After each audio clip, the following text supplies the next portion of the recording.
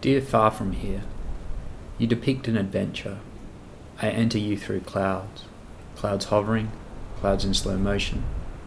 Later from underneath, I see the shadow of these same clouds run across the earth. Depict a vast area of country with a miraculous level of detail, flying above and moving below. But the figures of this landscape are not seen and not heard.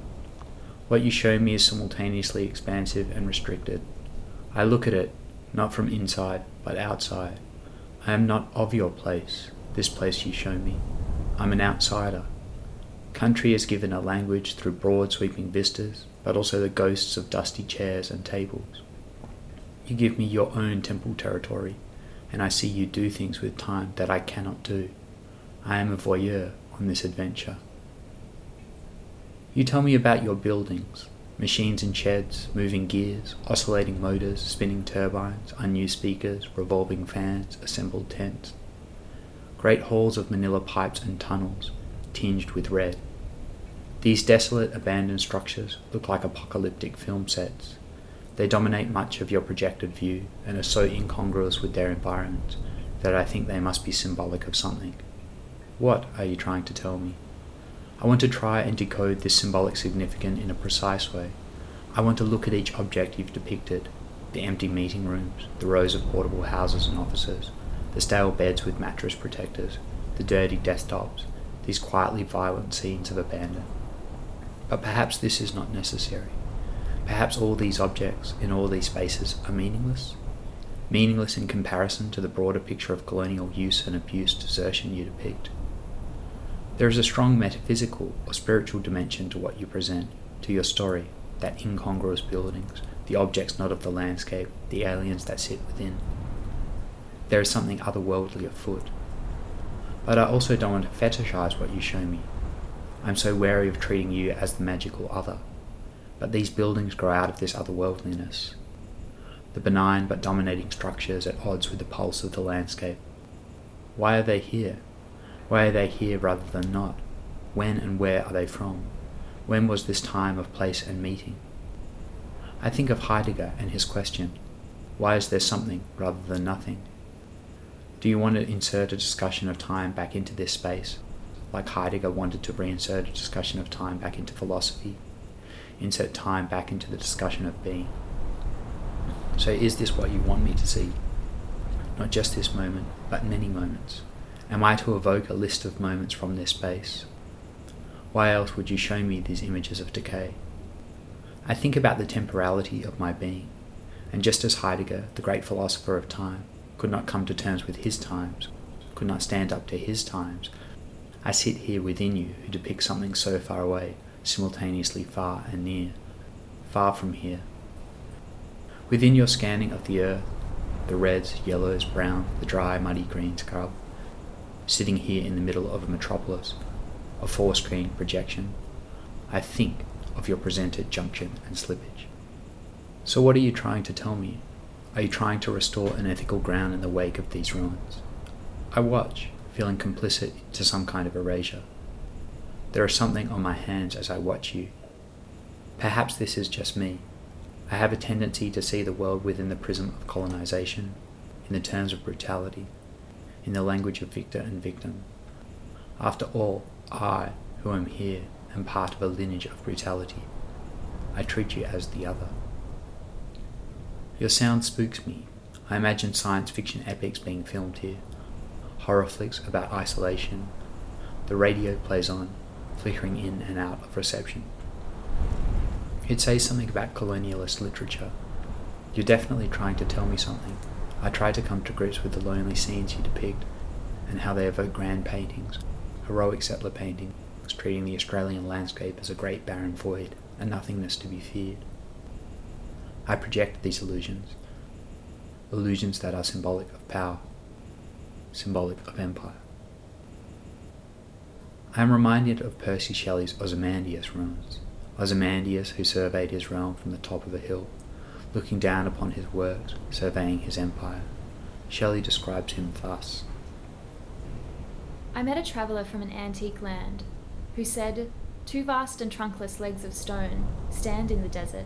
Near them, on the sand, half sunk, a shattered visage lies, whose frown and wrinkled lip and sneer of cold command tell that its sculptor, well whose passions read, which yet survive, stamped on those lifeless things, the hand that mocked them and the heart that fed. And on the pedestal these words appear: My name is Ozymandias, King of Kings. Look on my works, ye mighty, and despair. Nothing beside remains, round the decay of that colossal wreck, boundless and bare, the lone and level sands stretch far away. Ozymandias gestures, Look on my works, ye mighty, and despair. But his works are covered up, defaced and broken. Is that what has happened here, this scene in ruin? Ozymandias the mining company in the midst of falling, gradual in its demise. I think about how you present this subcurrent of power and the uselessness of this kind of intervention into the landscape, and what you say about the limits to the efficacy of those efforts, the limits of death and decay. You depict an emphatic, ambiguous ending of domination, or at least attempts at domination, attempts to overrun. Is what is happening here just part of the attrition of life, or something more sinister? Perhaps this ruin is to be celebrated. Perhaps it's not a ruin at all. I need to resist scrutinizing these details under such a prism. I need to stop projecting my own assumptions and prejudices. Should I relent to not knowing? Should I find the inexplicability at the center of my imagination? Who is your story for? Does anyone respond to my gaze? Is there agency within your picture? I feel as though there is something being spoken to someone who is present but does not respond. Where are these people? This feeling escalates. A litany of repetition, a repetition of emptiness, a continuation of empty refrains. But again, this is an emptiness I project. I have come to this space, an alien. I take this picture you have given me and examine it from this dark room to see what it means to me. I watch as someone who does not experience struggle, does not know struggle, does not know the experience of having someone else dictate your existence. I try to see what kind of impact this space and this decay has on your lives and your thoughts. I try to process the eerie silence around this event you show me. But I don't really have a language outside the colonial. I rely on you for description, the words, the language, to start to make the philosophical encounters with this event, to try to come to terms with the event, with the action that has taken place. I need to recognize that this does not start with me, and what I can know or do not know. I shouldn't stand here in this dark room and work out if there are other people and what they know. Your stories pull me out of this atomistic worldview. I need to recognize what you depict. The other, this other, precedes me, and I am called into being through it. I speak here not of the other presented by colonization or Orientalism, but of Emmanuel Levinas's other. The other with a capital O. The other as an abstract, generalized not me, that calls me into being. The otherness you present calls me.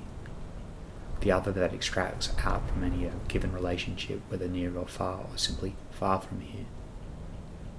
Of course, Levinas's other is always human, another phase. But I believe too that various things can be other. The weather, the storm of your clouds, the energetic movement of them within the landscape and surroundings. Within the weather I can see and I can read a malignancy that is other. I am trying to understand how these spaces, these empty rooms have come into being, what is brought into being, not what is contained already, but how it comes into being through this relationship between the two of us. What is brought into being. And through this I recognize that there is no category of being, of suffering, that is more important than others. And suddenly I have a new desire for the other, not for physical satisfaction, a desire that cannot be satisfied through the tactile, but an abstraction that never actually sees flesh and blood. You are my other. You call out to me. You call me into relationship. By entering into relationship, we open ourselves to more call, become more entangled, enmeshed. There is a recursive looping of encounter, which brings us face to face with the other, with encounter. In the abstract way, the call precedes us.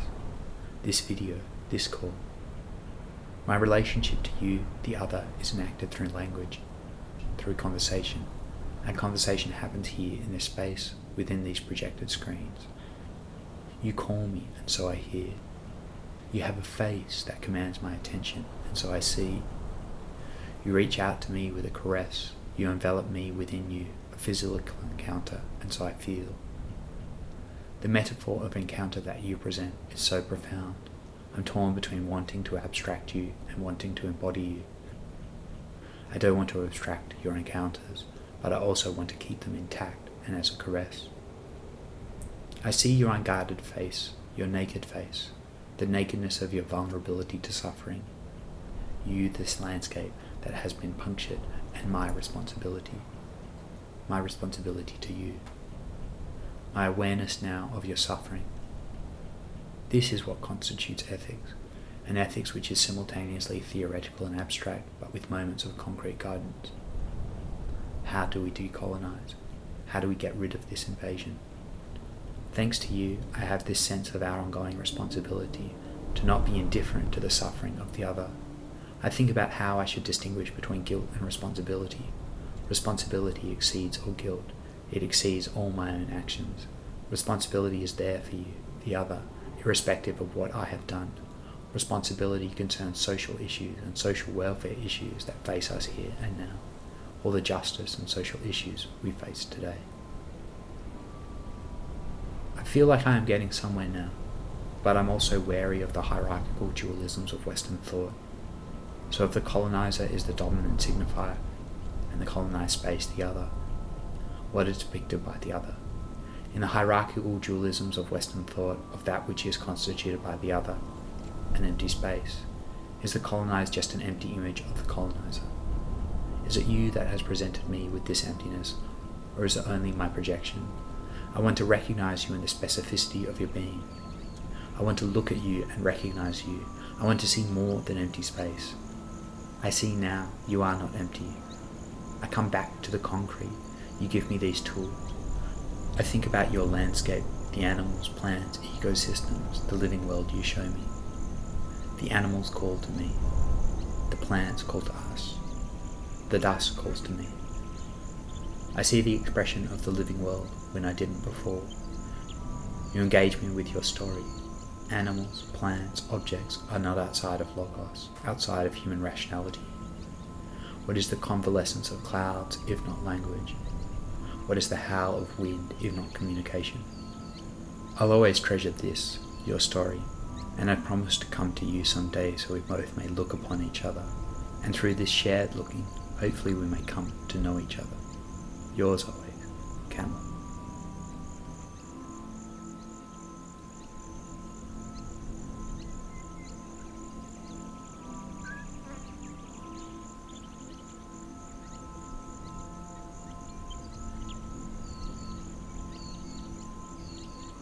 This fictional letter is part of the Ships in the Night project and has been written in response to Far From Here, a project by Claire Robertson at the Meat Market in North Melbourne from the 12th until the 22nd of May as part of Next Wave Festival 2016. It is written, edited and produced by Kelly Fliedner and spoken by Robert Wood. Ships in the Night has been developed for the Next Wave Festival 2016 and assisted by the Australian Government through the Australia Council, its arts funding and advisory body, and the Margaret Lawrence Bequest. Ships in the Night is part of an ongoing project called On the Beach, a podcast that, among many other things, is interested in the intersection of contemporary art practice and fiction. On the Beach is supported by the Victorian Government through Creative Victoria. The Ships in the Night website has been designed and developed by Rowan McNaught, and this music has been produced by Ron Koo.